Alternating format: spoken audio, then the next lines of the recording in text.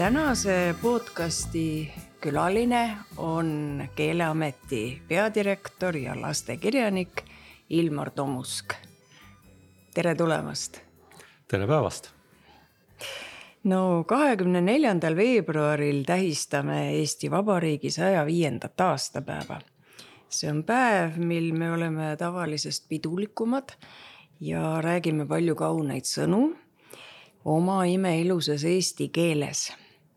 Kui aga suuremas plaanis mõelda, siis millises seisus on meie emakeel täna? Kas teie süda jääb rahule? Seda võib vaadata täpselt kahte pidi. Ühte pidi me võime öelda, et kõik on väga hästi. Ja teistpidi me võime öelda, et nii hull ei ole asi kunagi olnud, kui see praegu on. Aga ma hakkaksin võib-olla selle positiivse poole pealt ja see on puhas statistika. Et kui maailmas on arvatavasti umbes 7000 keelt, siis meile endale siin lumisel Eestimaal elades tundub, et me oleme hästi väiksed ja teised kõik on meist suuremad, aga umbes 6700 keelt on meist väiksemad, on eesti keelest väiksemad. Mõned ütlevad, et meid on ainult 1 miljon, meid on tegelikult terve 1 miljon ja see on väga hea. Kui me mõtleme, mida meie keelega teha saab, siis ei ole midagi sellist, mida eesti keelega ei saaks teha. No alustame sellest, et meil on eestikeelsed lasteaiad. Meie eesti lapsed saavad käia eestikeelses lasteaias. Enamik maailma rahvastest ei saa käia omakeelses lasteaias. Meil on eestikeelsed keskkoolid, meil on eestikeelne kõrgharidus, meil on võimalus, kas me alati seda tahame kasutada, aga meil on võimalus ükskõik mis teadusvaldkonnas kaitsta doktorikraad eesti keeles. Nii et hällist kuni doktorikraadini me saame tegelikult oma elu ära elada eesti keeles. Meil on eestikeelne ajakirjandus. Sa teed raadio lahti, sa saad kuulata raadiot oma eesti keeles, milleks enamikul rahvastest ei ole võimalust. Meil on eestikeelne kirjandus. Omakeelne kirjandus sellisel, no ikkagi ütleme suhteliselt väiksel rahvakillul, kus juures see ei ole lihtsalt niisama, vaid meil on väga kõrgetasemeline kirjandus ja kui me tihtipeale räägime nii-öelda maailmakirjanduse tippudest, siis meie kirjandus, minu isikliku arvamuse kohaselt, kui me võtame ma ei tea, Maria Underi, Jaan Kaplinski, Jaan Krossi või neid võiksin kümneid ja kümneid nimetada, on igal juhul maailmakirjanduse tipus. Nii et eesti keelega saab teha absoluutselt kõike, mida ühel inimesel on vaja elus teha. Sa saad minna riigiasutusse, rääkida eesti keeles, mida väga paljudel rahvastel ei ole. Sa saad oma lastele lugeda eesti keeles eestikeelseid raamatuid, õhtujutte eesti keeles. Meil on väga hea lastekirjandus, väga tugev lastekirjandus.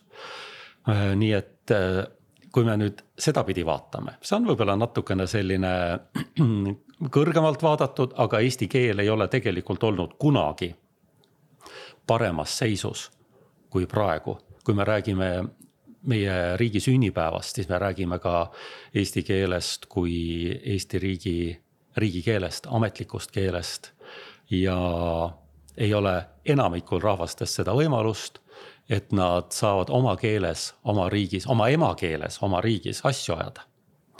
Eesti keelel on selles mõttes veelgi tugeva positsioon. Igal Eesti Vabariigi kodanikul on õigus pöörduda mis tahes Euroopa Liidu institutsiooni poole eesti keeles ja saada sealt eestikeelseid vastuseid. Meie poliitikutel Euroopa Parlamendis, meie ministritel on õigus seal Euroopa asju ajades rääkida eesti keelt.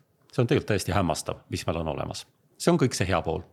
Aga see kurvem pool, mille üle me tihtipeale kurdame, võõrkeeled tungivad peale.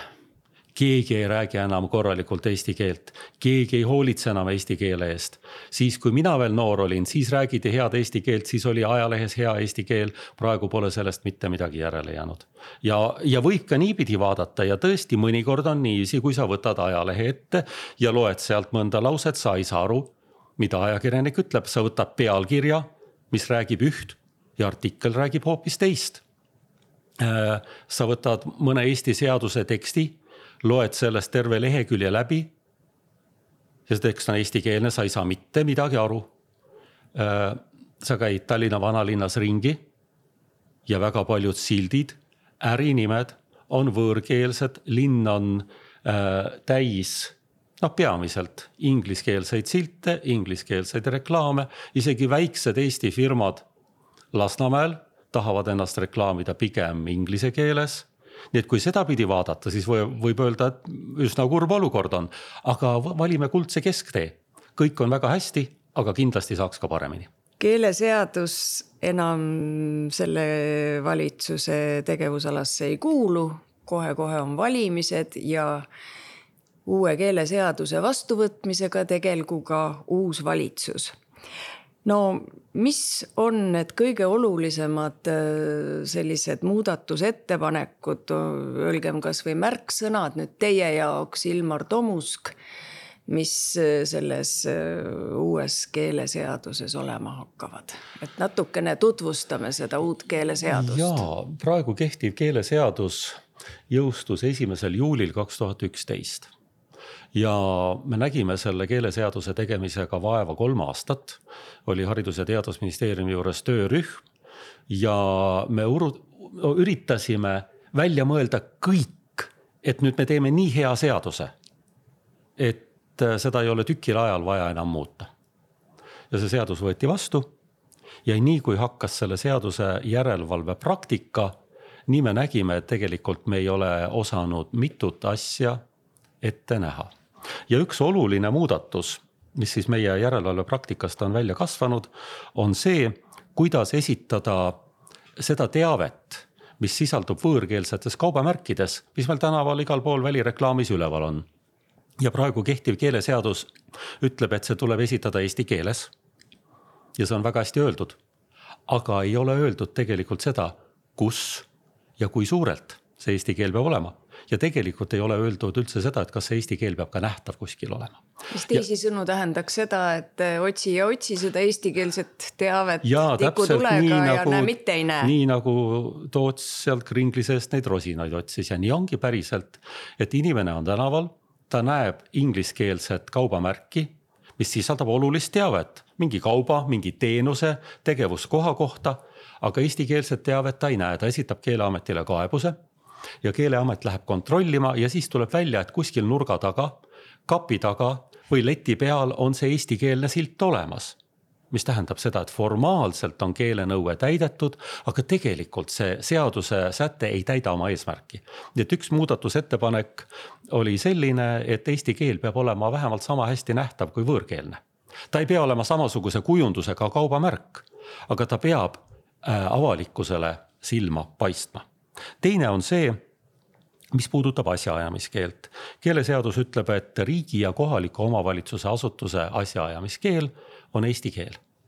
Aga sellest loetelust, kes peavad oma asju ajama eesti keeles, tagama eestikeelse asjaajamise, on välja jäänud avalik-õiguslikud juriidilised isikud. Need on siis need asutused, mis tegutsevad oma seaduse alusel. Ja üks grupp nendest asutustest on ülikoolid. Nii et praegu ametlikult seadusest ei tule nõuet, et ülikoolid peavad tagama eestikeelse asjaajamise. Nad suures osas seda teevad, nad suures osas seda tagavad, aga kuna inglise keele surve õppekavadele on väga suur ja järjest rohkem ja rohkem õppekavasid muutub ingliskeelseks ja tuleb ka väga palju välisõppejõude, mis võib hakata mõjutama tulevikus ülikoolide asjaajamiskeelt. Ja seetõttu me tegime ettepaneku sätestada seaduses, et ka ülikoolid peavad oma asju ajama eesti keeles. Praegu hetkel sellega probleeme ei ole, aga me näeme, et sellega võib tulla probleeme, kui tuleb rohkem välisüliõpilasi, tuleb rohkem välisõppejõude, mis võib tähendada seda, et ühel hetkel eestikeelsed üliõpilased peaksid hakkama ülikooliga inglise keeles asju ajama. See ei sobi. Ja seetõttu me tegime siis sellise ettepaneku. Kolmas, mille kohta on meile väga palju kaebusi esitatud, on audioreklaam.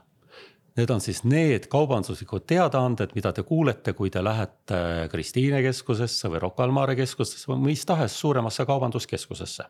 Ja kus vahetevahel räägitakse ka häirivalt vigases eesti keeles hästi kõvasti üle müügisaali. Just, on olnud juhtumeid. Ja selle audioreklaami kohta ei ole praegu seaduses mitte ühtegi regulatsiooni.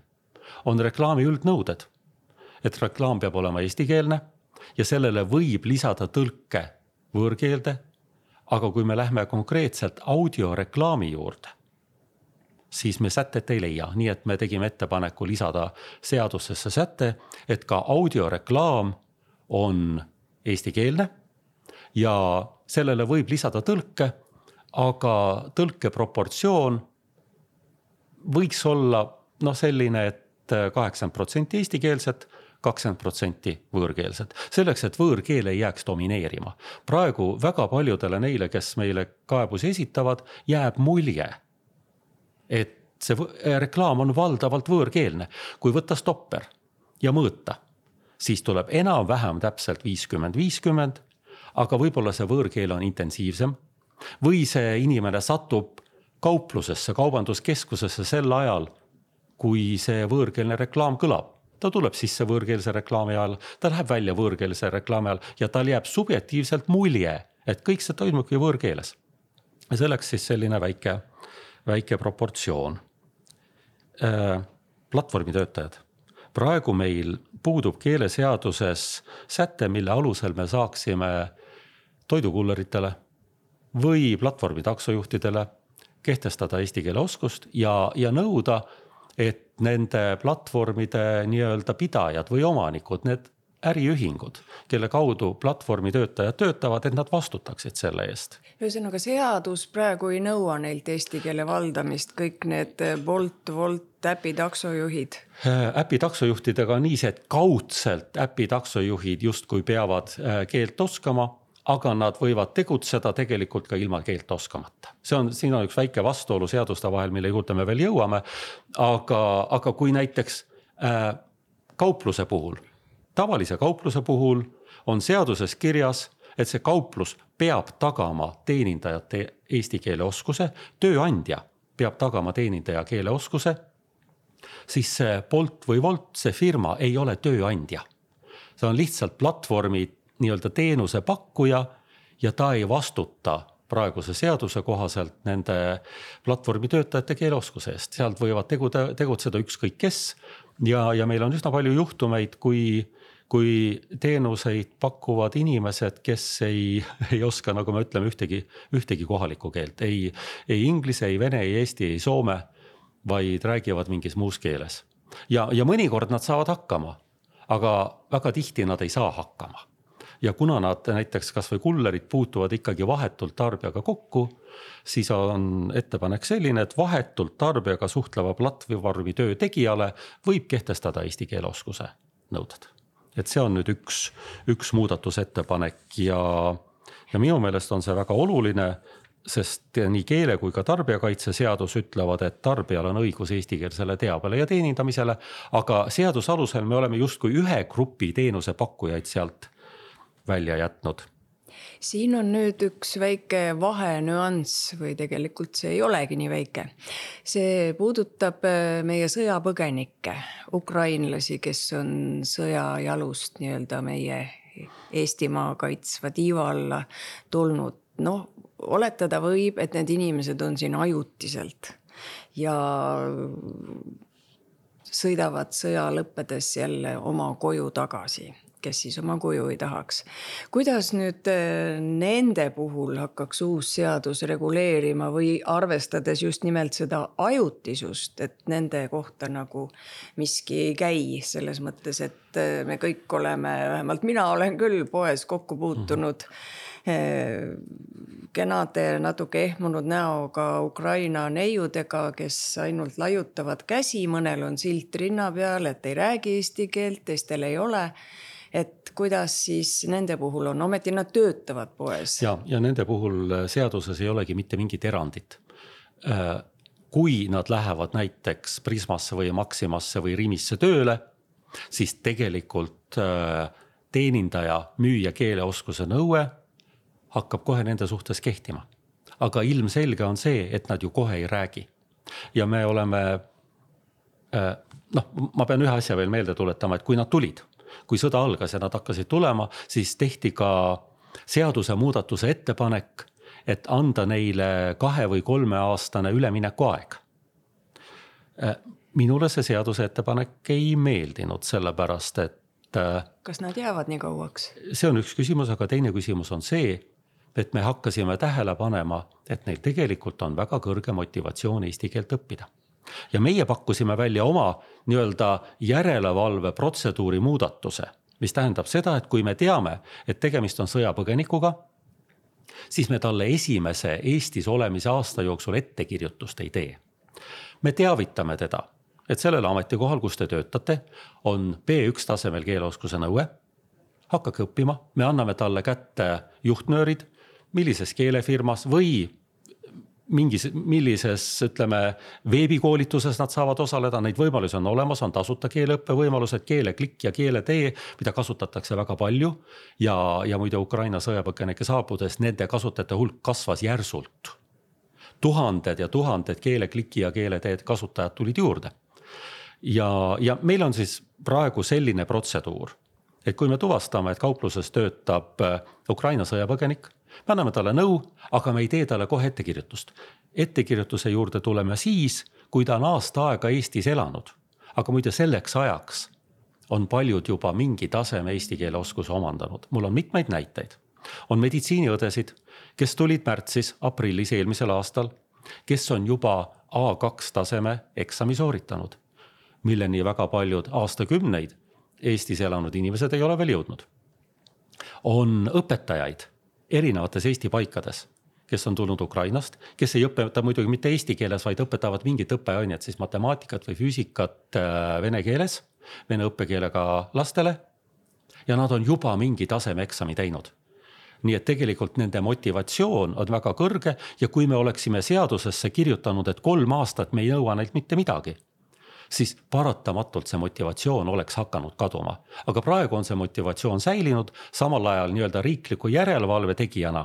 Me suhtume paindlikult, ettekirjutusi ei tee, sunnirahasid ei määra, aga loomulikult kui aeg läheb edasi ja on näha, et nad jäävad siia, siis nad peavad vastama nendele kõikidele nõuetele, mis kõikidele meie müüjatele kehtivad. Ja nende keeleõppe peab siis lõppema eduka eksami sooritusega. Ja sellepärast, et erinevatel ametikohtadel nõutakse ikkagi keeletunnistust ja mulle tundub, et nende motivatsioon on paraku kõrgem kui väga paljudel nendel, kes Eestis on aastakümneid elanud. Mulle on helistatud Lõuna-Eestist mitte kaebusega, vaid kiitusega, et meie kaupluses on aastaid töötanud mitmed venekeelsed inimesed, aga nüüd see Ukraina proua, kes veel tööle tuli, temaga saab juba eesti keeles rääkida. Nii et sellised väga positiivsed näiteid on ka. Suurepärane. On teil veel kommenteerida mõnd muudatusettepanekut või on? Ja ühe mõtte ma tooksin veel, see puudutabki taksojuhte. Et 2014. aastal algatati ühistranspordiseaduse muudatus, millega kehtestati takso teenindaja kaardi taotlejale. See konkreetne inimene, kes hakkab taksoga sõitma, eesti keele oskuse nõue B1 tasemel. See nõue jõustus aastal 2015 ja see nõue tühistati üsna kohe pärast selle nõude jõustumist. Miks? Ma täpselt ei tea, miks, aga mulle tundub, et seal taga võis olla mõningate uut tüüpi taksoteenuse pakkujate soov oma teenusi lihtsamalt pakkuda ja saada rohkem juhte teenuse pakkujateks. See nõue tühistati. Kui see nõue kehtis, siis taksojuhid asusid väga usinalt keelt õppima. Tegelikult sel ajal oli Keeleameti ukse taga taksojuhtide järjekord. Nad käisid meilt ettekirjutusi saamas vabatahtlikult, et minna selle ettekirjutusega õppima ja kui sa oled saanud Keeleameti ettekirjutus, oled eksami sooritanud, sa saad keeleõpperaha tagasi. Nad hakkasid seda kasutama, aga nii kui see nõue tühistati, siis kadus see järjekord ära ja keeleseaduses on küll praegu nõue sees. Keeleseaduse alusel on kehtestatud taksojuhtidele eesti keele oskuse nõue, aga see on nii-öelda järelkontroll.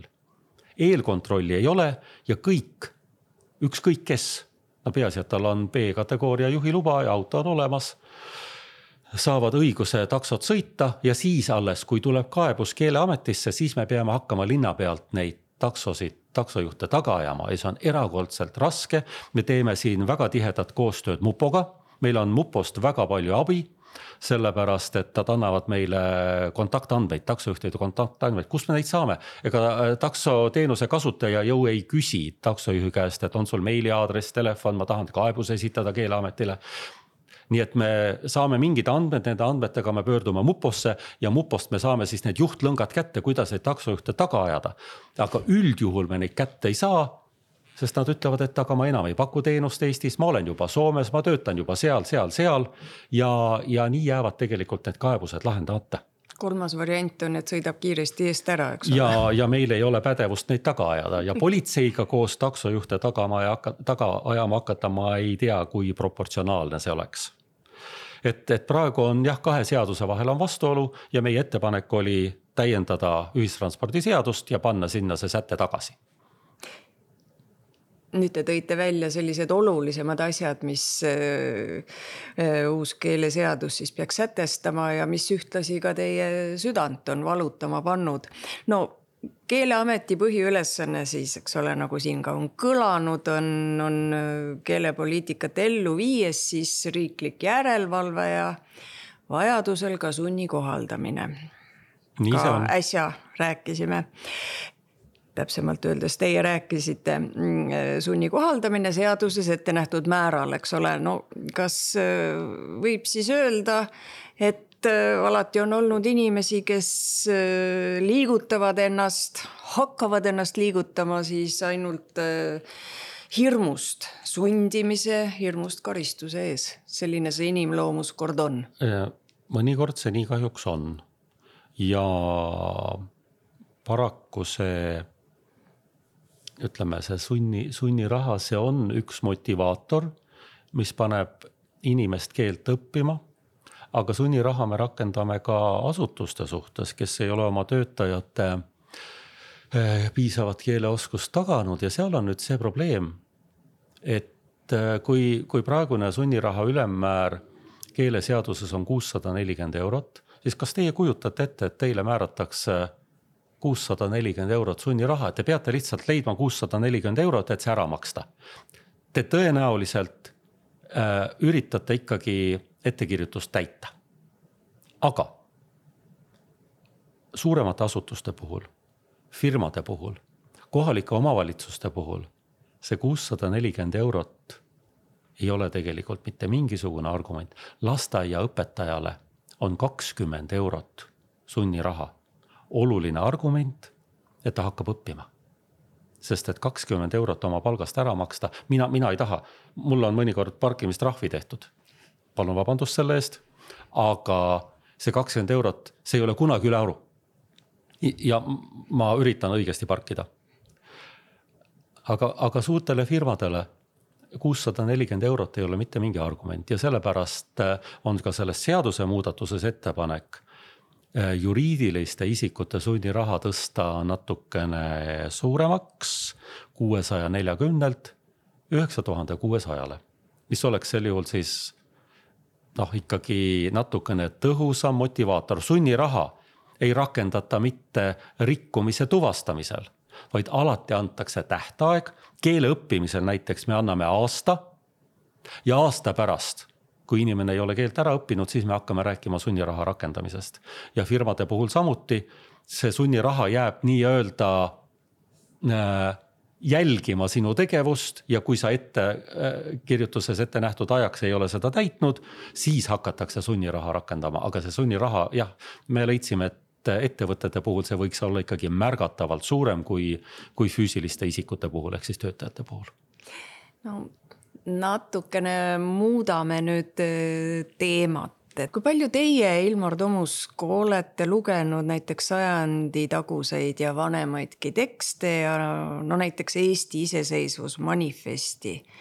Ja kui olete siis, mis teid on nii manifesti kui vanemate tekstide juures üllatanud ja mis te ütlete, et kuidas see eesti keel on aja jooksul muutunud? Keel ikka muutub.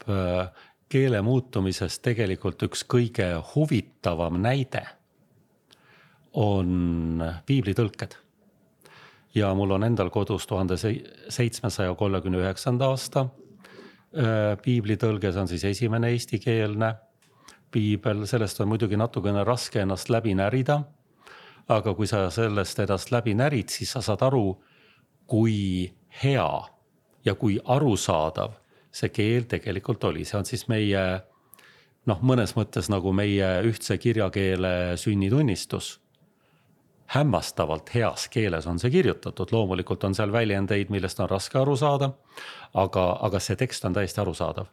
Ja keeleteadlased ütlevad, et tegelikult, ütleme, ma ei saa öelda ainult keeleteadlased ja teoloogid ütlevad, et iga rahvas, iga põlvkond vajab oma uut piiblitõlget ja viimasel ajal meil ongi niivisi olnud, et meil oli 1968. aasta piiblitõlge, 97. aasta, siis on veel proovitõlkeid ja järgmine piiblitõlge peaks siis valmis saama aastal 2039.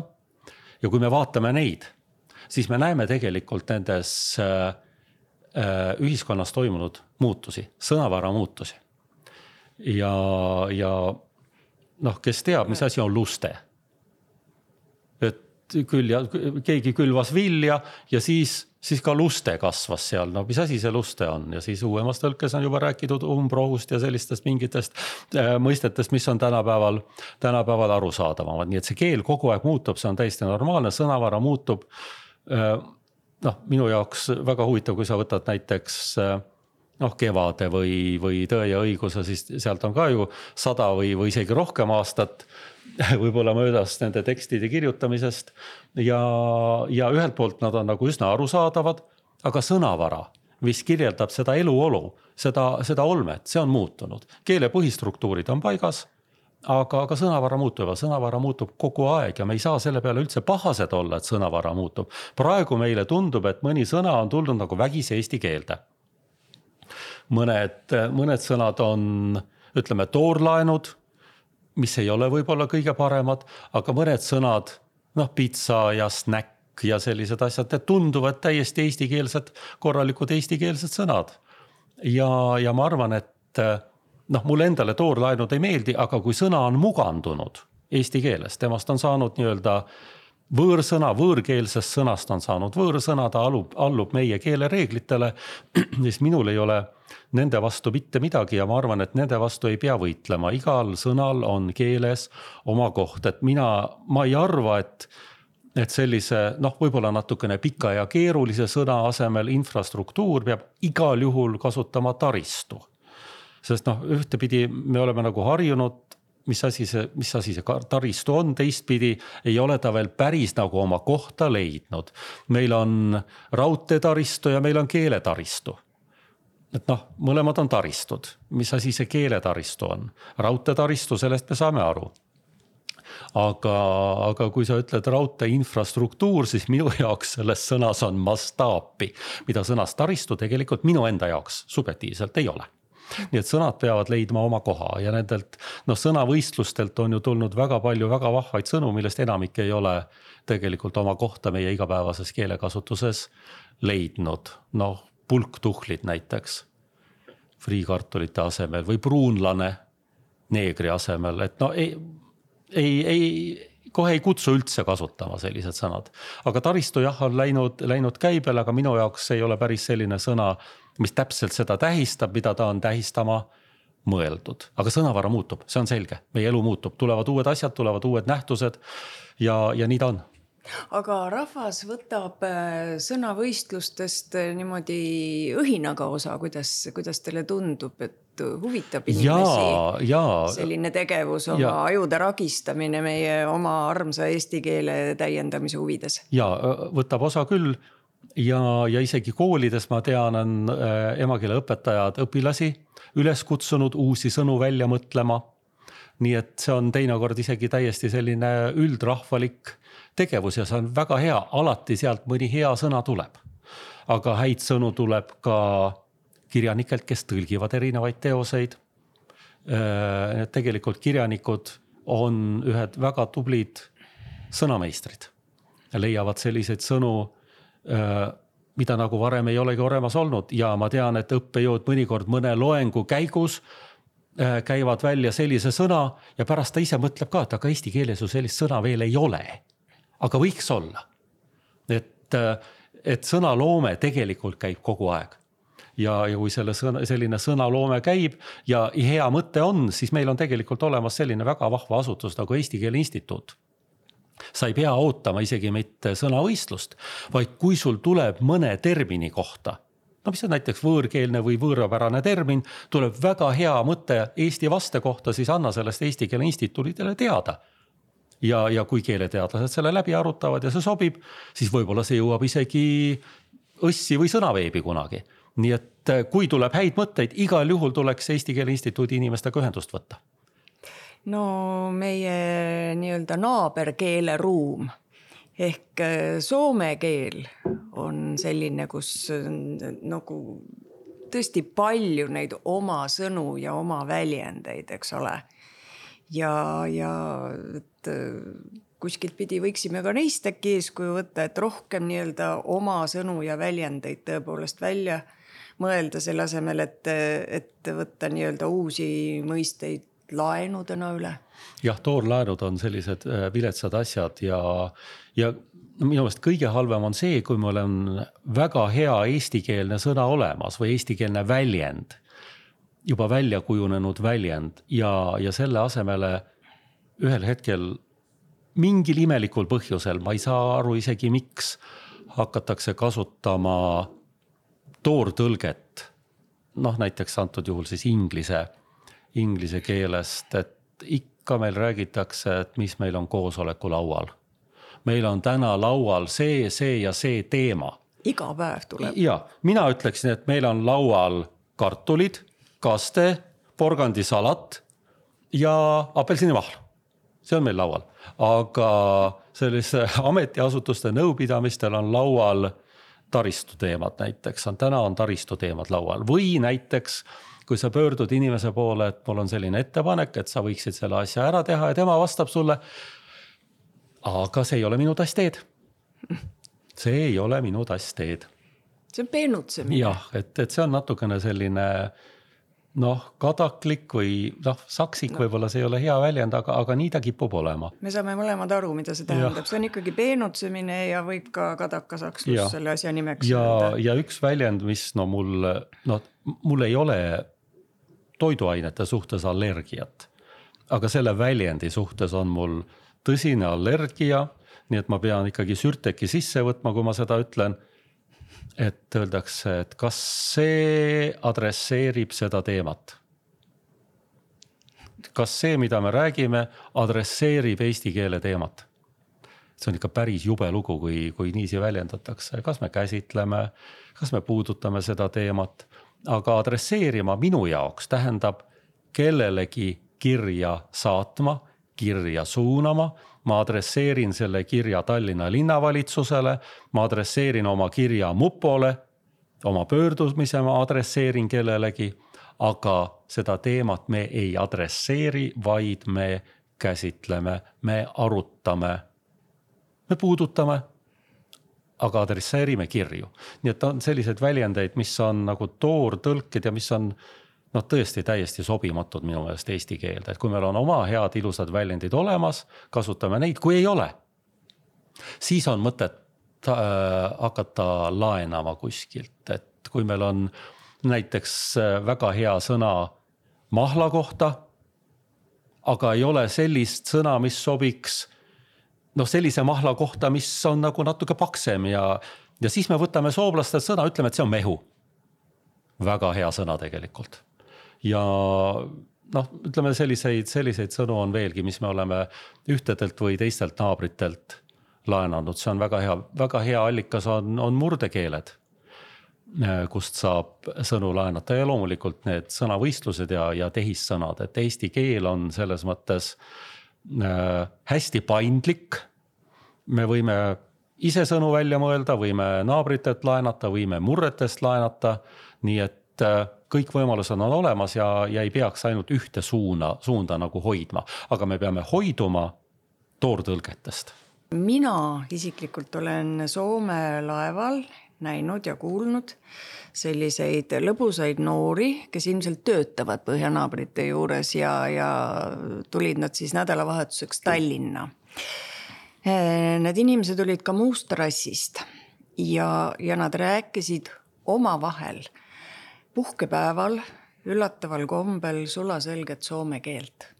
Et oleks võinud ju suhelda omas mingis, ma ei tea, suguharu keeles või milles iganes, et selles, et nad ka omavahel rääksid. No mina lugesin välja nii austust oma tööandja kui maa vastu, kus nad siis praegu elavad. Kusjuures Soomes sellisel kujul seaduse alusel kehtestatud keeleoskuse nõudeid erasektoris ei ole, nagu meil on. Millest siis selline? Ja ma olin detsembri keskel käisin ka Soomes ja olin ühes suures kaubanduskeskuses ja märkasin täpselt seda sama. Toidukullerid, mustanahalised, rääkisid omavahel soome keeles, arutasid, kes mis asja võtab, kes kuhu läheb. Ja ma olin natukene üllatunud selle üle.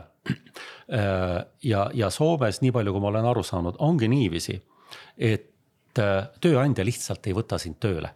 Seaduse alusel keeleoskust ei nõuta, aga klientide nii-öelda ootused on nii kõrged ja tööandja staatus on nii oluline, et sa ei taha saada kriitikat klientidelt ja sa lihtsalt ütled, et ma ei võta tööle mitte kedagi, kes soome keelt ei oska. See on üks põhjus.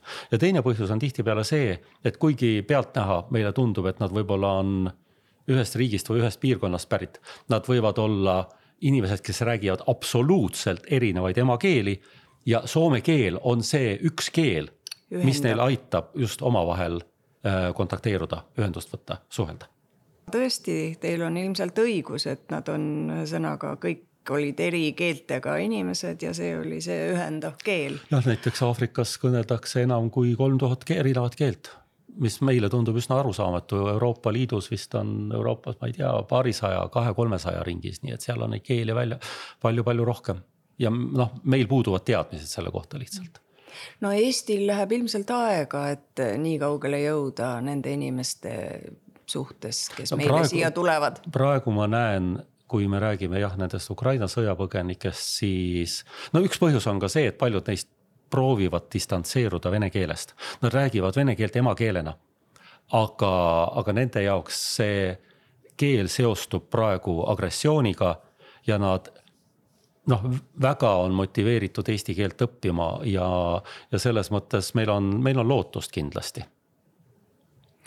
Muudame nüüd teemat. Teie Ilmar Tomusk olete kirjutanud üle 40 laste raamatu. Ja praegu on mul riiulis 43 ja tulemas on kohe 44. Kas see on nüüd teie põhitöö kõrvalt niimoodi lihtsalt ja rõõmsalt läinud või on siiski ka peavalu tekitanud, et te olete ikkagi pidanud ennast jagama? Peavalu ei ole tekitanud, aga aega leida selleks on erakordselt raske. Mis tähendab seda, et ma olen pidanud õppima oma töövälist aega hästi ratsionaalselt kasutama. Ja ma kirjutan ainult siis, kui mul on midagi kirjutada. Et ei ole minu elus sellised hetki, kus ma võtan arvuti välja ja hakkan mõtlema, mida ma nüüd kirjutan. Mõttetöö käib kogu aeg, teiste tegevustega kaasas. Kõige rohkem selliseid häid ideid on tulnud kas joostes ja siis on veel üks väga üllatav allikas, unes. Et mõnikord, kui ma räägin, kuidas raamatu mõtted tulevad, lapsed alati küsivad ja siis ma ütlen, et aga see raamat tuli, seda ma nägin unes. siis väga tihti õpetajad küsivad, kuidas see on võimalik, et kas te näete raamatut, ja ma näen seda raamatut unes, algusest lõpuni tegelased, tegevus kõik, nii et kui ma tegelikult olen välja puhanud ja üles tõusnud, siis on raamat olemas ja on vaja lihtsalt leida aeg selle üleskirjutamiseks. Aga ja ka metsajooksu tehes lihtsalt jooksed, pea on täiesti tühi ja ühel hetkel, kas sa märkad midagi? Ükskord ma jooksin ümber Viljandi järve ja märkasin suurt lindu. Hästi suur lind lendas Viljandi järve tagusest padrikust välja ja kohe tuli mul raamatu mõte selle kohta, kuidas see suur lind saab sõbraks ühe väikse kassipojaga. Mul oli 6 kilomeetrit veel joosta ja kui ma jõudsin teisele poole järve, siis oli raamat mul olemas, nii et ma läksin koju, käisin duši all ära, võtsin arvuti ja sel samal päeval ma kirjutasin selle raamatu valmis. See oli siis üks puhkusepäev. Ja nii on nagu jooksu pealt ja unes mitmeid raamatuid tulnud. Ühe raamatu kohta mult hiljuti küsiti, et kus teilt sellised ideed tulevad? Ja ma saan öelda, et aga mul ei tulegi. Ma lihtsalt näen neid. Sa näed unes ja sa näed, et see ongi raamat ja sa kirjutadki selle üles. Nii et selles mõttes ma nende 43 raamatu puhul ma ei ole pidanud nii-öelda ülekantud tähenduses munema ühtegi raamatut, et pingutama või kõige olulisem on leida see aeg ja see aeg on kas siis nädalavahetustel või suvepuhkuse ajal.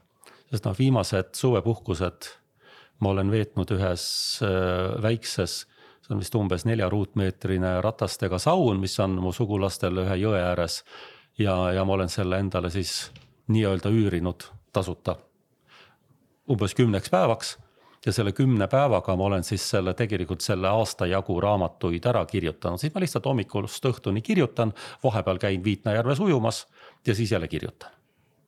Nii et ajakasutus on kõige olulisem. Millal teil see fenomenaalne mõte üldse tuli? Fenomenaalne selles mõttes, et kuulates äsja, kuidas teil need raamatud sünnivad jooksu pealt ja valmis ja hommikul ärgates jälle valmis. Millal tuli see mõte, et võiks proovida raamatut kirjutada? Kas nägite jälle unes või oli mingi muu see oli motivaator? See oli nõnda, et ma olin doktoriõppes Tallinna Tehnikaülikoolis aastal 2002 ja ööl ja päeval ei olnud vahet. Tõesti töö kõrvalt kirjutasin doktoritööd, käisin eksamitel ja siis ma nägin unes Astrid Lindgreni, kes käis mul külas. Ta ei öelnud mitte midagi. Me saime kokku ühes Tallinna pargis. Ta vaatas mulle otsa niivsi, teraselt, lehvitas mulle ja läks minema. Ja ma ei saanud aru sellest, miks ta mul käis külas. Tegin oma doktoritöö värgi ära. Aga sellest unenäost läks 3 päeva mööda ja siis ilmus ajalehes teade, et Astrid Lindgren on surnud. Ja siis ma sain aru, et see on nüüd hoopis segane värk. Et miks ma nägin teda unes? Sest enda teada ma ei ole unenägudest nagu üldse ettenägelik. Ja ma ei saanud aru, miks ma teda nägin ja ma unustasin selle loo ära 3 aastaks. Ja ühel täiesti juhuslikul hetkel, kui ma olin lähetuses ja sõin ühes söögikohas, siis mul tuli meelde, et ma nägin sellist unenägu ja järgmine mõte oli, et aga vaata Ilmar, et Lindgren kirjutas Vahtramäe Emili lugusid. Sa võiksid ka midagi sellist kirjutada. Ja see dialoog käis mul peas niisi, et teine ajupoolkera ütles, et mitte mingil juhul, kuule, sul on doktorikraad, sa oled riigiametnik, sa ei hakka ju ometi lasteraamatuid kirjutama. Aga teine ajupool ütles, et tasub proovida. Ja siis ma võtsin oma arvuti välja ja kirjutasin esimese laste jutu. Ja läksin koju, näitasin lastele seda ja abikaasa luges ja üks laps võttis selle kooli kaasa. Luges seal lastele ette ja siis õpetaja olevat öelnud, et täitsa tore jutt on. Ja ma pidin jälle, nädala aja pärast olin jälle lähetuses. Läksin igaks juhuks samasse söögikohta, mõtlen, et äkki tuleb veel üks mõte. Tuligi, kirjutasin selle üles, viisin koju. Lapsed lugesid läbi, ütlesid, väga hea lugu. Ja siis ma mõtlen, et nüüd ma pean selle küll saatma kuskile laste ajakirja. muidugi saatsin ühte, sealt ma sain kohe väga negatiivse vastuse, mulle öeldi, et see lugu ei sobi mitte kuskile ja siis ma hakkasin guugeldama ja tuli välja, et on veel üks lasteajakiri olemas, saatsin sinna. Ja sealt tuli kohe vastus, et oi, suur tänu, väga toredad lood, me avaldame need kindlasti ära, aga saatke neid lugusid meile veel. Ja siis ma lugesin kirja lõpuni, alla oli kirjutanud Leelo Tungal. See oli hea laps. See oli hea laps ja siis ma mõtlesin, et appi, kui nüüd Leelo Tungal ütleb, et ta tahab lugusid, kuidas ma ütlen talle, et mul ei ole? 2 ma suutsin juba ju kirjutada. Ja siis ma kirjutasin talle vastu, et hakkan kohe varsti saatma. Ja siis ma hakkasingi neid saatma hea lapse ajakirjale kõigepealt ja kui need oli 20 tükki ilmunud, siis Leelo Tungal kirjutas mulle ja ütles, et aga kas te olete mõelnud, et te võiksite nendest lugudest panna kokku raamatu. Mina ütlen, et ei ole mõelnud ja ma ei oska raamatuid teha. Mis aastad need olid? See oli konkreetselt 2005 kuni 2006, kui ma heale lapsele neid kirjutasin, aga Leelo Tungal ütles, et aga teie ei pea oskama. Teie töö on juba tehtud, lood on olemas. Kirjastaja paneb raamatu kokku. Ja ma saatsin need lood tänapäeva kirjastusse, seal oli kirjastaja Tiina Tammer, kes leidis kunstiku, kes juhtus olema Leelo Tungla tütar, Kirke Kangro, kes joonistas väga vahvad pildid ja aastal 2007 novembris ilmus siis minu esimene raamat Tere Volli. Ja siis ma otsustasin, et kõik, rohkem ma laste raamatuid ei kirjuta. Aga Volli polnud sellega nõus. Seal oli üks teine asi. Meil on teine poeg ka. Ja ma mõtlesin nii, et ükskord, kui mind enam ei ole, nemad on juba vanad mehed, kuidas siis on niiviisi ebaõiglane, et Volli ütleb oma lastele, et minu isa kirjutas minust raamatu. Aga teine poiss ei saa nii öelda, et tal on ju kurb meel. Ma ütlen, et ma pean teise poisi asjadest ka raamatu kirjutama. Tuli raamat Vend Johannes. Ja siis tuli kuidagi moodi, millegi pärast tulid veel mingid mõtted mingite raamatute jaoks. Ja kui neid oli mingi 6 või 7 oli ilmunud, siis ma sain aru, et mulle tundub, et mul tuleb see asi välja. Ja siis sealt alates on iga aasta 3-4 raamatut ilmunud. Ja nii ta läks ja sai hoo sisse ja kõik see tore töö kestab tänaseni. Millest uus raamat räägib lühidalt? Uus raamat on ühe raamatusarja 4. osa. Ma alustasin eelmisel aastal väiksele lugejale ehk siis 1., 2., 3. klass mõeldud teadusliku fantastika sarja, kus tegelasteks on üks tavaline poiss ja üks tehisintellektist tulnuka poiss, kes on pärit väga kaugelt planeedilt, kes on tulnud meie maa peale siis siia seda elu ja olu õppima ja nemad seiklevad koos. Ja järgmises raamatus nad võtavad käsile Marsi, sest selle maapoisi vanaisa on taimeteadlane ja kui see vanaisa oli noor, siis lauldi, et Marsil ükskord õitsevad õunapuud. Ja tema on kogu aeg unistanud sellest, et ta kas või porgandeid saaks Marsil kasvatama hakata. Ja siis see tulnuka poiss ja tavaline poiss otsustavad, et nemad panevad Marsi tööle. Mars on ju surnud planeet põhimõtteliselt, tuum ei tööta. Aga see tulnuka poiss ta on suhteliselt tark. Oma planeedil on ta poiss, aga meie planeedil on ta 157 aastat vana ja juba üsna asjalik. Ja nemad panevad Marsi käima, tekitavad sinna atmosfääri, panevad Marsi tuuma käima ja rajavad sinna sellele vanaisale porgandipeerna. Kõike ei saa ette ära rääkida. Ja Elon Musk on isegi seal tegelane. Aha. No teie tegelased on väga vahvad koolilapsed ja on ka tulnukad. Tegevustik toimub nii selles kui paralleelmaailmas. Teid on köitnud digitemaatika, kriminaalsed sekeldused, ühesõnaga pilt on väga, väga mitmekesine. Ja palju te siis jälgite selles pildis niimoodi laste igapäevaseid muresid ja rõõme ka? See tegelikult, ma arvan, et üks asi, mida ma oskan, see on väheseid asju üldse, mida ma elus oskan, aga üks asi, mida ma oskan, on näha maailma lapse silmadega. Et kui ma kirjutan ja kui ma kirjutan raamatut, mille tegelane on 6-aastane poiss, siis ma tegelikult piltlikult ma istun selle 6-aastase poisi peas. ja ma vaatan maailma tema silmade läbi. Kui ma kirjutan raamatut 14-aastasest tüdrukust, mul on ka seal selliseid tegelasi, siis ma istun tema peas ja ma vaatan maailma tema silmade läbi.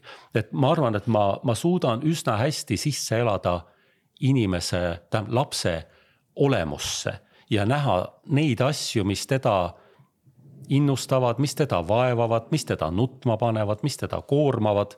Ja see, ma arvan, et see paistab ka tekstist välja. See, kuidas lapsed on neid raamatuid vastu võtnud, ma näen, et nad üsna hästi samastuvad nende tegelastega. No mis tänasel päeval lastele kõige rohkem rõõmu ja kõige rohkem muret teeb? Mulle tundub, et vaatamata kõikidele nendele sündmustele, mis meie ümber toimub, lapsed vajavad turvatunnet. Perekonda, hoolitsust, tähelepanu ja mõistmist. Mõnikord ei tule seda mõistmist kodust, mõnikord ei tule seda mõistmist koolist, aga ma olen üritanud oma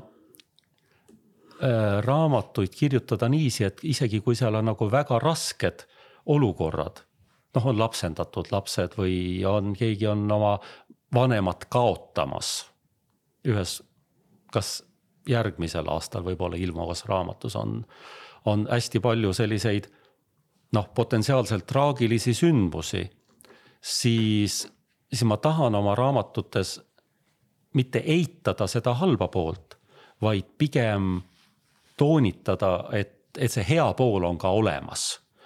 Et selles päriselus on nii palju halba, et ma tahan, et minu raamatus domineeriks see positiivne. See on lastele loodetavasti selline tervendav filosoofia lapse silmade kõrguselt ja see on tõesti ülioluline. Ja see, et mõnikord lastele üritatakse selgeks teha, et nad on rumalad. Et nad on rumalamad kui täiskasvanud. Mis nagu minu raamatutest välja tuleb, on see, et teinekord võib-olla lausa vastupidi ja lapsed on üllatavalt targad. Ja ma tahaksin oma raamatutes näidata, et lapsed on ka tegijad. Et tegijad ei ole ainult täiskasvanud. Lapsed omas elemendis, omal tasemel, aga teinekord, kas või see minu kriminalistide sari, et see näitab tegelikult, et lapsed näevad oma kõrguselt asju hoopis teise nurga alt kui täiskasvanud oma suurest kõrgusest.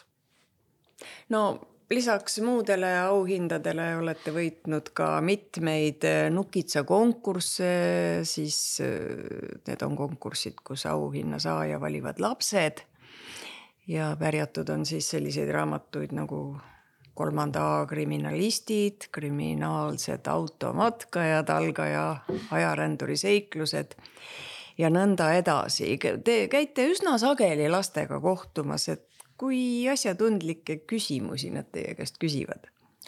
Erakordselt. Ajarändurite sarja põhjal meil on tekkinud tõesti seal isegi 3., 4. klassi õpilastega diskussioonid aja olemusest. Sellest, kas aeg on olemas, kas ta liigub ainult ühes suunas või liigub ta mitmes suunas või kriminalistide sarja põhjal.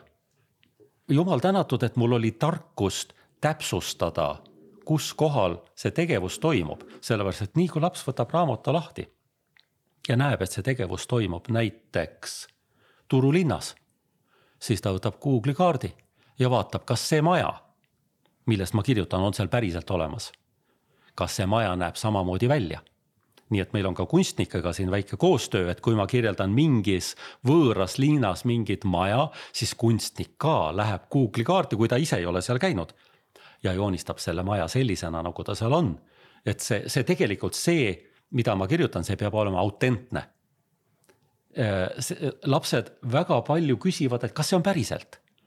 Ja tänapäeval on sellised asju võimalik ise välja uurida. Kas see on võimalik? Kui näiteks kriminalistide sarjas üks inimene mürgitatakse ära ja siis kriminalistid uurivad, et mis mürgiga seda tehtud on, siis ma pidin väga põhjalikult keemia ja füüsika ja kõige sellega tegelema, et aru saada, kuidas siis tegelikult seda mürki on võimalik organismis tuvastada.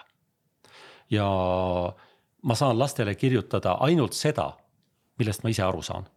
Kui ma ise aru ei saa, siis lapsed saavad aru, et see on jama. No teid kuulates tekib selline optimistlik tunne, et lapsed ikkagi loevad päris palju raamatuid.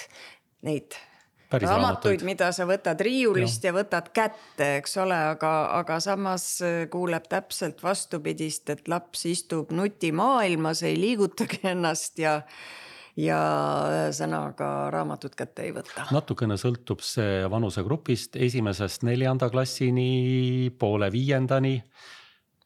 loevad lapsed hästi.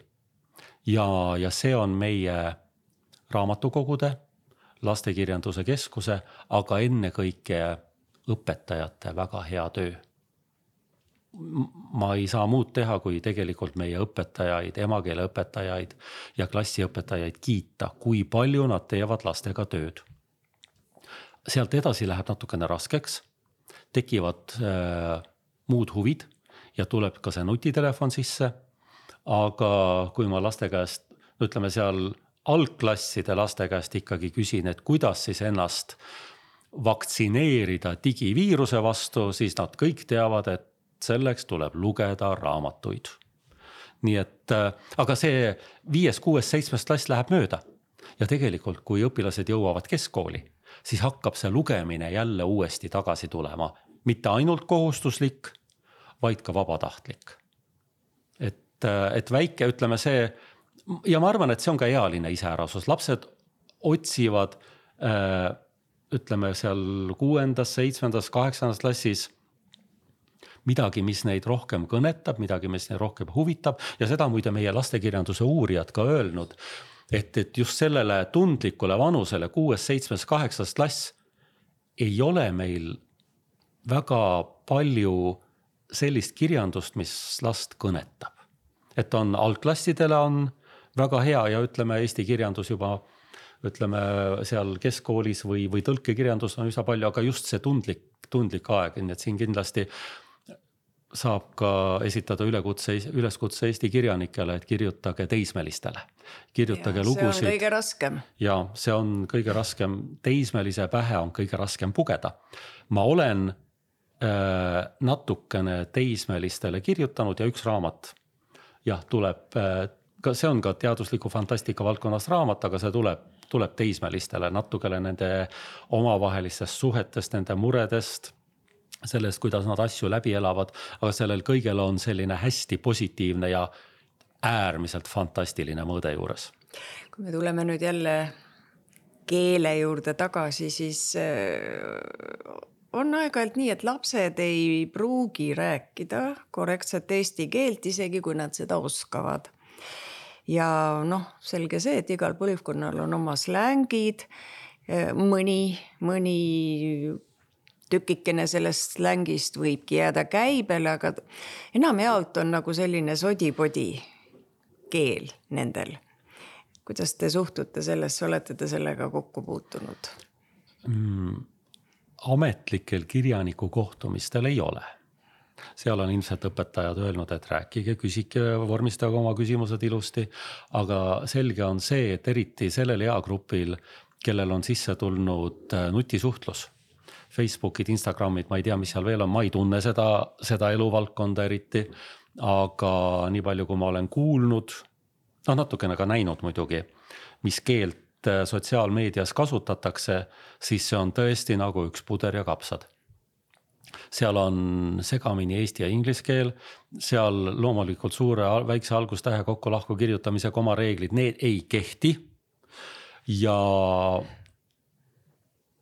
kohati jätab see sellise nagu teadvuse voolu mulje, et kõik, mis nagu pähe tuleb, ilma kirjavahemärkideta see Facebooki läheb või kuskile, ma ei tea, Twitterisse ja mina olen küll soovitanud. Paraku on kõik see, mida me internetti sisestame, on ühel hetkel sinu nime kaudu tuvastatav. Ja see on küll väga inetu, aga mõnikord tööandjad näiteks. Kui sa kandideerid kuskile tööle, siis nad ikkagi tahavad nagu kas või salaja vaadata, et mis jälje sa oled endast internetti jätnud. Ja kui see jälg on ka keeleliselt väga kole, siis võib-olla need avaldused vaadatakse läbi teises järjekorras. Või kas või see, kuidas sa oma kandideerimise avalduse kirjutad. See on sinu visiitkaart. Et kui sa kirjutad, et jõu sober, ma tahan su juurde tööle tulla, milliseid on ka ette tulnud, siis seda avaldust ei vaadata. Või kui sa kirjutad vigase motivatsioonikirja ja kui tööandja näeb, et sa ei ole isegi oma keelele tähelepanu pööratud, siis tõenäoliselt selline motivatsioonikiri pannakse kõrvale, sellepärast, et kui inimene sind ei näe näost näkku ja ta ei näe, et sa oled hästi tore inimene, ta näeb ainult sinu teksti, siis see, et sa oled tore ja tark inimene, peab välja paistma sinu tekstist. See, milline inimene oli Shakespeare, seda me teame tegelikult valdavalt ainult tema tekstide kaudu. Ja seda, milline inimene oli Tammsaare, et tegelikult muidugi on ka kaasaegsete mälestused, aga tema tekst peegeldab seda, kes ta on.